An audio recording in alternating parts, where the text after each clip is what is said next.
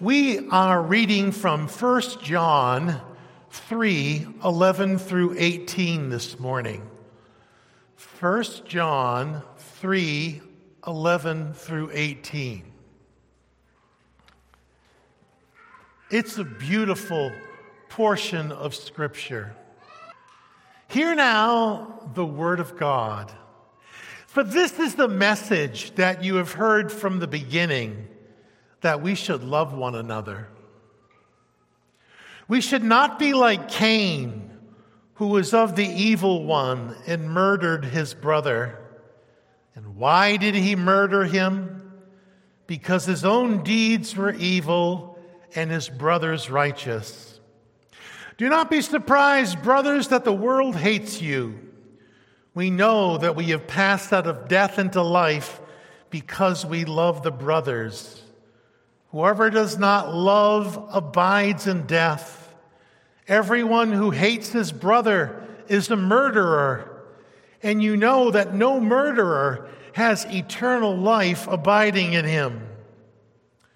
By this we know love, that he laid down his life for us, and we ought to lay down our lives for our brothers. But if anyone has the world's goods and sees his brother in need, yet closes his heart against him, how does God's love abide in him? Little children, let us not love in word or talk, but in deed and in truth. The Word of God. A woman was surprised at church one day when another woman, who often snubbed her, went out of her way to give her a big hug before the service. She wondered what had initiated her change of heart. She got her answer at the end of the service when the pastor instructed everyone, "Your assignment for next week is the same as last week. I want you to go out there and love somebody you just can't stand." If loving others were only as easy as giving a hug to someone that you don't like, we all could excel in love. Just hug them and you're done, right? But love is a little bit more difficult than that. It requires continual effort, because at the heart of loving others is putting the other person ahead of yourself. And that's always a huge battle, isn't it? For this reason, the New Testament as a whole and the Apostle John in this letter never tire of exhorting us to love one another. To dwell above with the saints I love, oh, that will be glory. But to dwell below with the saints I know, well, that's another story. Did you know that there are porcupines in the church? Porcupines! And it's hard to hug a porcupine, isn't it? You get hurt. I don't want to be a porcupine, do you? Are you sure? I'm getting a very tepid response up here. During the 17th century, Oliver Cromwell, Lord Protector of England, sentenced the soldier to be shot for his crimes. The execution was to take place at the ringing of the evening bell. However, the bell did not sound. The soldier's fiancée had climbed into the belfry and clung to the great clapper of the bell to prevent it from striking. When she was summoned by Cromwell to account for her actions, she wept as she showed her bruised and bleeding hands. Cromwell's heart was touched and said, "Your lover shall live because of your sacrifice. Curfew shall not ring tonight." Even a broken clock is right twice a day. Now, modern music has lots of weird songs and lots of weird lyrics and lots of weird dogma in it. But the song by Vanessa Williams and Brian McKnight that says, "Love breaks your heart," well, that's right on. If you love somebody else, it will break your heart. There's another one.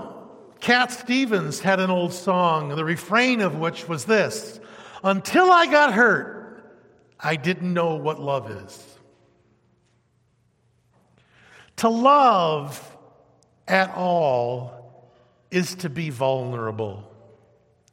Love anything, says C.S. Lewis, and your heart will certainly be wrung and probably be broken. If you want to make sure to keep it intact, you must give your heart to no one, not even to an animal.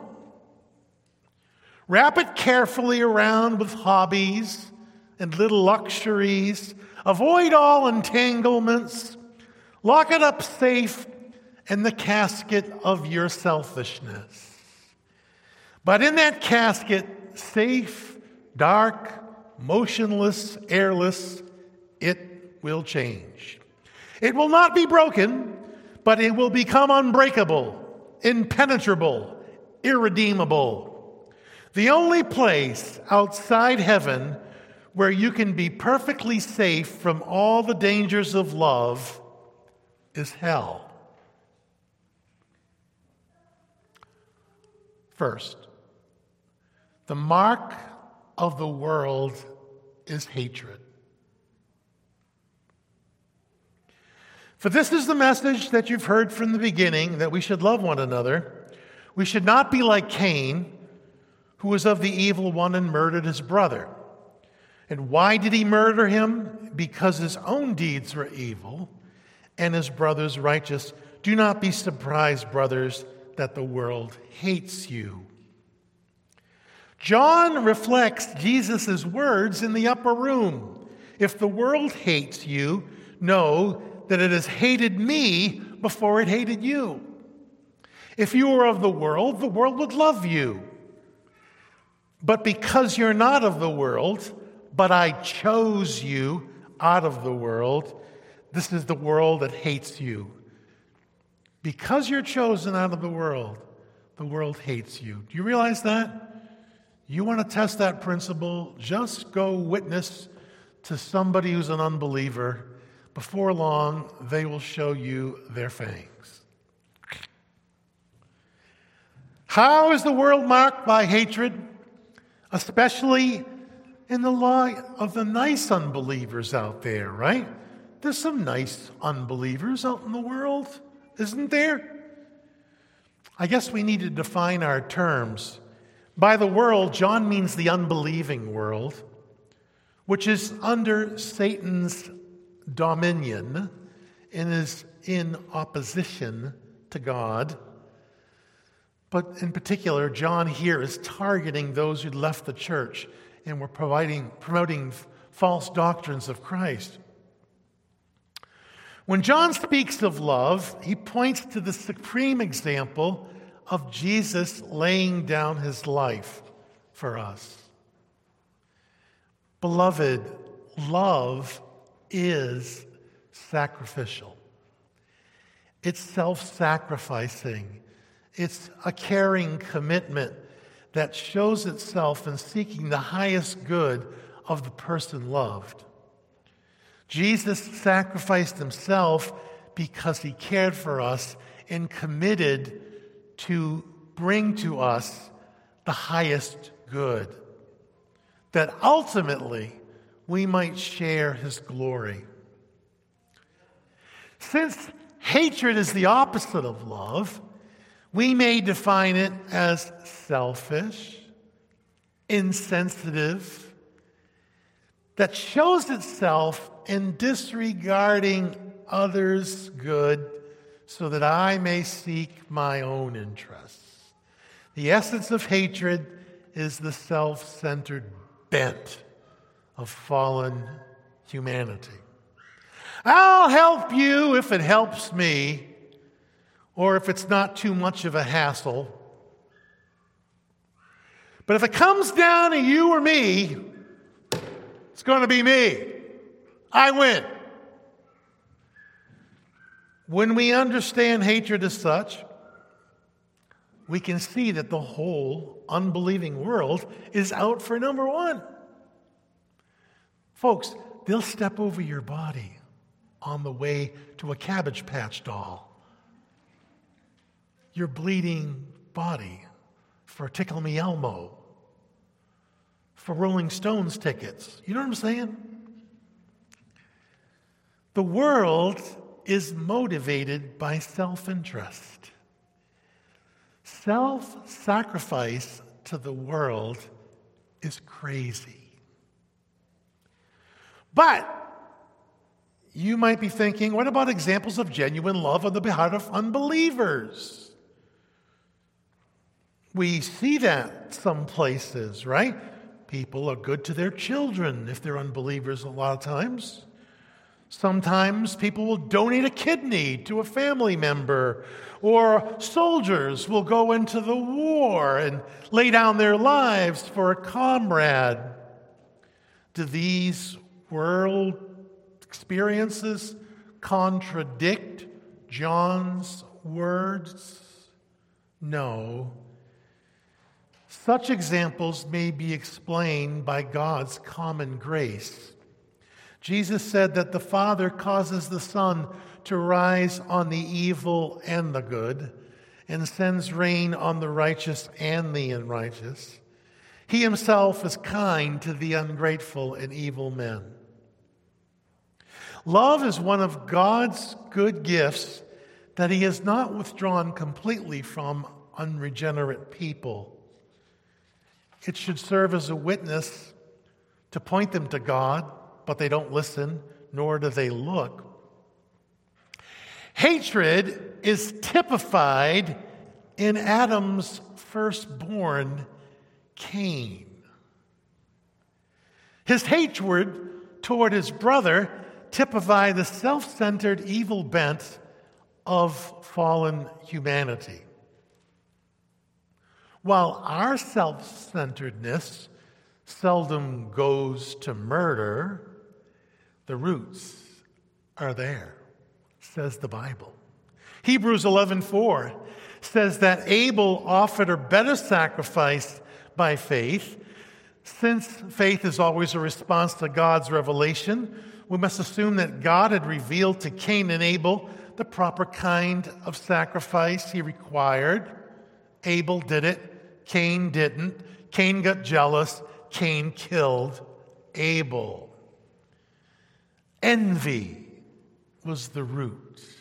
Jealousy. People don't begin as neutral or basically good and then decide to reject God. No, people are born into this world in a state of spiritual death. They need the new birth in order to pass out of death into life. Cain was of the evil one. And the evil one, quote, was a murderer from the beginning. If we think that hatred or love finds its root in the human heart, we don't go deep enough. Hatred finds its source in the devil. That's where it originates, whereas love originates with God. This is not to blame the devil and absolve people for the responsibility of evil. No. We're all responsible for our actions. We cannot be like Flip Wilson and say, the devil made me do it, right? Hatred also shows itself, and you say, well, there's not that much hatred. Oh, yeah? Hatred shows itself in indifference. Indifference or avoidance of another person, causing separation and distance in relationships. I don't really care about anybody else. I don't care about them. I don't care about you. I don't care. Right? And so, beloved, is there any place for that indifference in the church? I don't think so. Now, John's not saying that a murderer can't get saved. Why? Well, Paul was a murderer before he was saved, and David and Moses were murderers after they were saved. Think about that for a moment, right?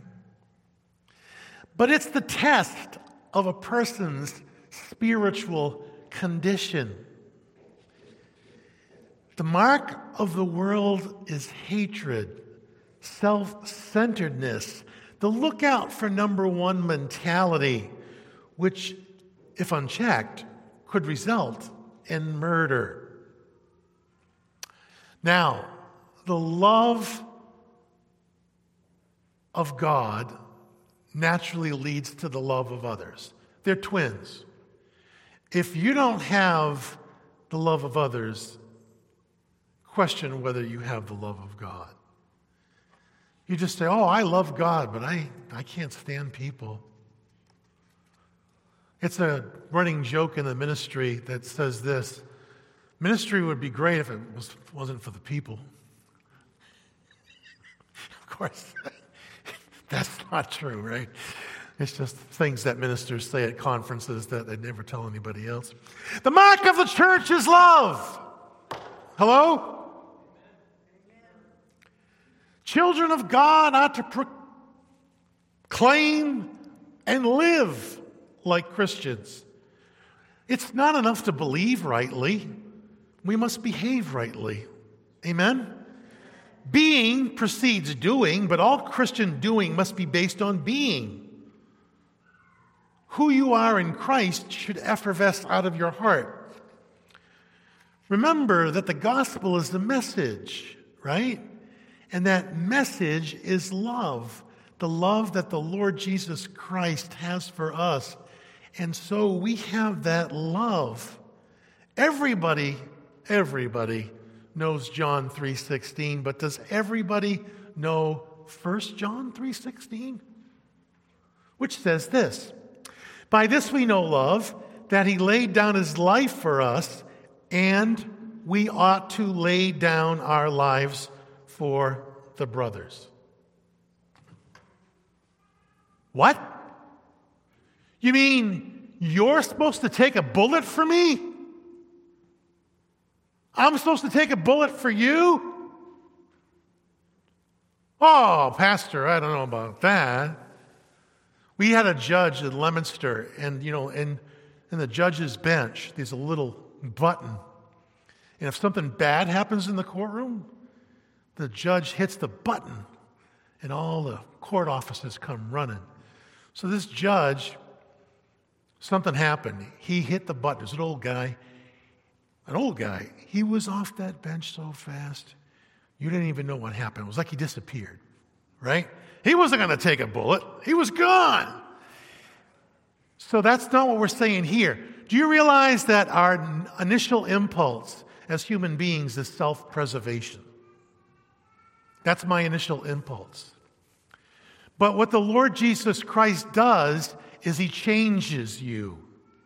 Do you want to be changed? Let's pray for this one. I can walk now. And that's great. Self-preservation. The Lord's changing you from self-preservation to something else. You know what it is? Self-sacrifice. sacrificial love, and it plays itself out in so many ways. I could sit here and list them, right? It could be as simple as, you know what? Don't say that. Don't say that. It could be as simple as, you should say something.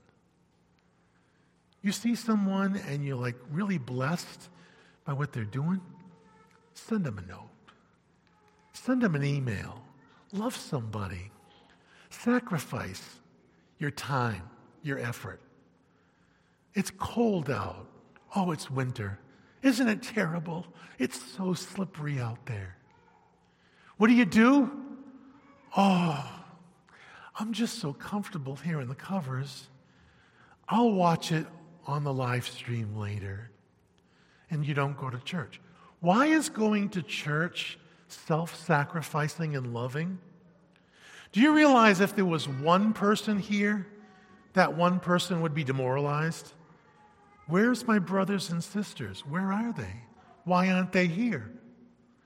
But when people come, we support each other and encourage one another in faith, right?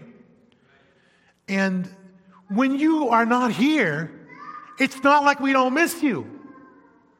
And if you're not here for like 3 weeks, it's like we hope you're dead, because if you're not, you could be going sideways. You see? Because we love you. And love is loyal. And if you're disloyal, you're sticking the knife in our backs. Not just me, our backs. You see what I'm saying? Are you with me so far? Can I count on you? Can you count on me? What if I'm a schmuck, right? And I'm like, well, whatever, I quit, see you later. That kind of thing. So the love in the church, it has to be sacrificial. And it's a battle, beloved, because self-preservation is where we all live. It's all about me. Did you know that? Just ask your wife or your husband. It's all about you, Dave. I was recording an album once with a guy, an engineer. And one thing I can do is pretty well, I think Brittany might even know, is I can bark orders pretty well. I need to do that. It's like one of those, it's kind of a list mind. I have a list mind. Administrative people have that. The Marges and the Daves of the world have this mind where you can, I need this. And, there's the engineer going like this, and he's doing all the while. He's like an octopus. And he says, it's all about you, Dave. It's all about you. Of course, it's not all about you. It's not all about me. It's all about him. Amen? And we ought to lay down our lives for each other. Now, let me just say something. You know where churches start to die? When they become ingrown and selfish. Think about it. If someone from the outside walked in here and saw self-sacrificing love, they would say, there's something different there. I want to go there. I don't see anything like that anywhere else. Right? So what happens is when we become ingrown hairs, all of us, do you ever have an ingrown hair? It's really not a good thing. But if we become ingrown and we become, self-centered, what do? We don't give. I won't give. What won't I give? I won't give you my time. I won't give you the time of day. I won't give you my money. I won't give you anything. I'll give you the leftovers. And that will be the way church goes. And what happens? Everybody just kind of fizzles out, fades out, and the whole thing just pikes. Every church has a personality. What personality does your church have? Does it have a personality of self-sacrificing, committed, loving people who love each other and are loyal to one another and would take a bullet for one another? I hope so. I really hope so. And if it doesn't, can it? Can it get there? You know, it's always a hassle to serve the church, isn't it? Oh, you don't believe the stuff I have to do. No kidding. I'm really busy. You're talking to me. Really busy. We're all busy. Even retirees are busy. I've been retired for 10 years and I'm going crazy right now. I'm so busy. Listen, everybody's busy. Everybody's sick. Everybody's got things. Everybody's got financial problems. Everybody's got everything. But we're talking about sacrifice. It hurts. But it hurts so good. Doesn't it? We as Americans, we're just so full of sugar. You know, we just had too much cotton candy. We're so affluent. And some privation would be good for us. Some sacrifice, right? You know, there's too much gasoline in the engine. We need some air to burn hot. It's glutted. The engine's flooded. You know? And so, beloved, we need to have God flow through us. Maybe a story would help. This is a story told by the late, great Ray Stedman. Ray Stedman tells the story of a Jewish man named Art who was raised as an atheist. And early in life, he became a committed Marxist. At the close of World War II, he was in Germany with the American Army and saw gas chambers in concentration camps. It filled him with hatred toward the Germans and toward all of humanity. He raced back to Berkeley in California and went to college. He thought education was the answer, but he became disillusioned and realized that education wasn't the answer. His wife then became mentally ill, and he put her in an institution. And then he went to Greece and was wandering around in Greece, hitchhiking with a backpack and nothing else, losing his mind. No one wanted to pick up a seedy character like Art. He stood in the rain for hours one night, and everybody couldn't care less until a nice late model Cadillac stopped. And the man got out, shook his hand, brought him into this beautiful, clean, new Cadillac with leather seats, and let him sit there with his dirty self and his dirty backpack, and brought him to where he wanted to go, brought him to a hotel, like the Good Samaritan, set him up there. You know what happened ultimately? To make a long story short, the guy got saved. Art became a Christian. He couldn't believe that this guy would do this. If you just got a brand new car, right? Brand new Cadillac, smells great, it's all leather, and there's a homeless bum on Parker Street. You're like, I can't stop and let that guy in my car. Right? I don't know what he's got. He could have bugs or something.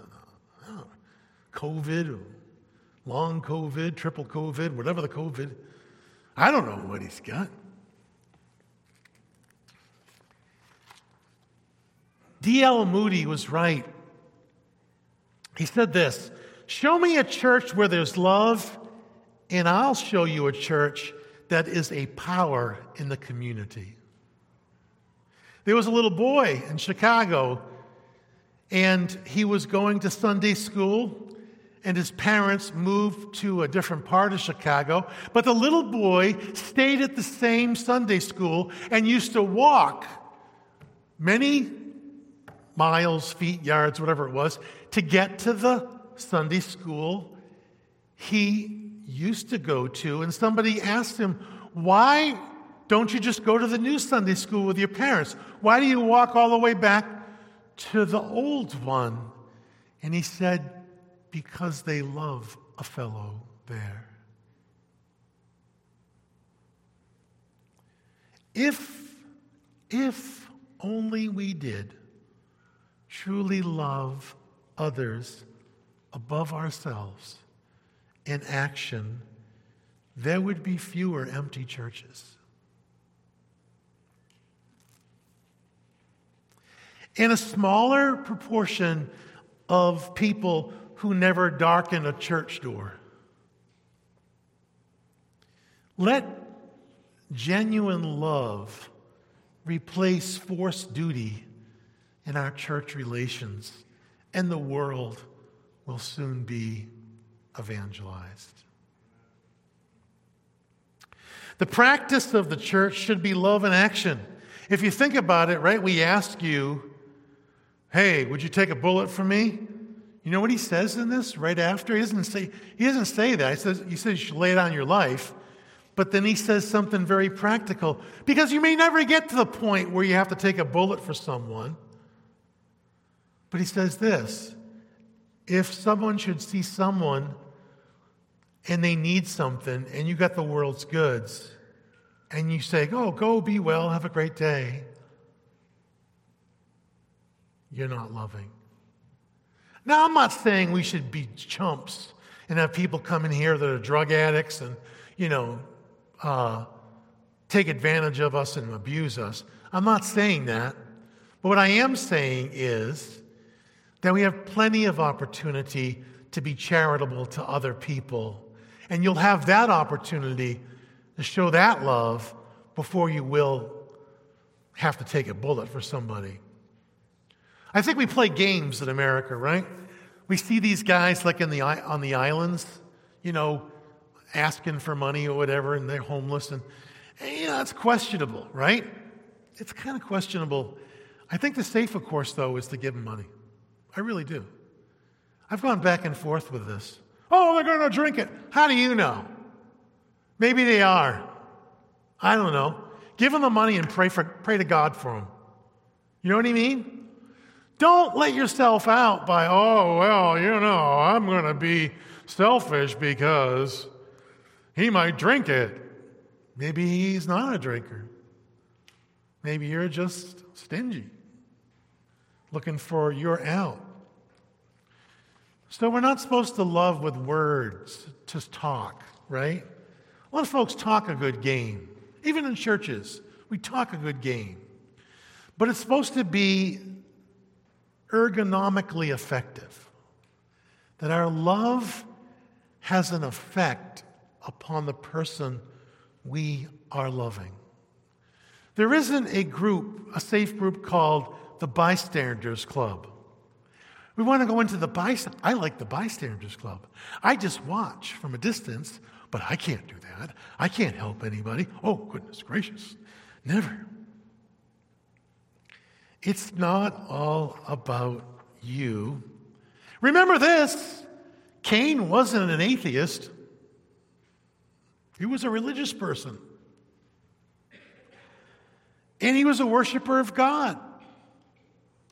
And he was jealous, and he seethed jealous, and he killed his brother. And the people that crucified Jesus weren't atheists. They were religious people. In fact, their theology was the closest to Jesus' theology. but they crucified the Lord. Paul Tripp tells of a birthday party one of the little girls in his kindergarten class was having, and the girl's mother had decorated the room and provided favors and so on. But one little kindergarten boy was jealous because the gifts and the main attention were not his. So he was on his way to making an obnoxious nuisance of himself and a near disaster of the party. Then one of the mothers walked down and put her eyeballs into his eyeballs and said, "John, it's not about you." Amen? We could give you countless examples. But my time seems like it's slipping away. Remember what William Booth said? He sent a telegraph around the world to all his workers in the Salvation Army. This is when the Salvation Army was really evangelical. This is the word he sent. Others. Others. And shortly after that, a ship went under. And 130 Salvation Army workers went down with the ship because they gave their life vests to others. You can't save others by saving yourself. You can't. And so, my beloved, Mission of Grace Church needs a reboot.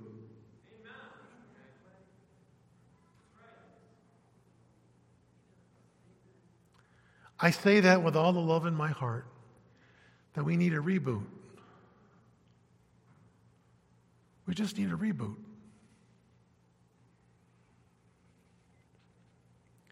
We need really to fight against self-preservation and self-centeredness and be self-sacrificing in our love toward others. Some of you have axes to grind with other people in this room.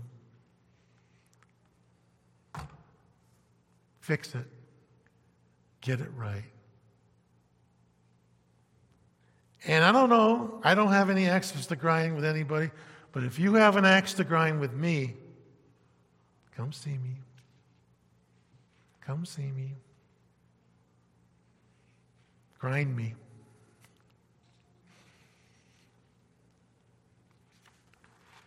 We could tell you story after story.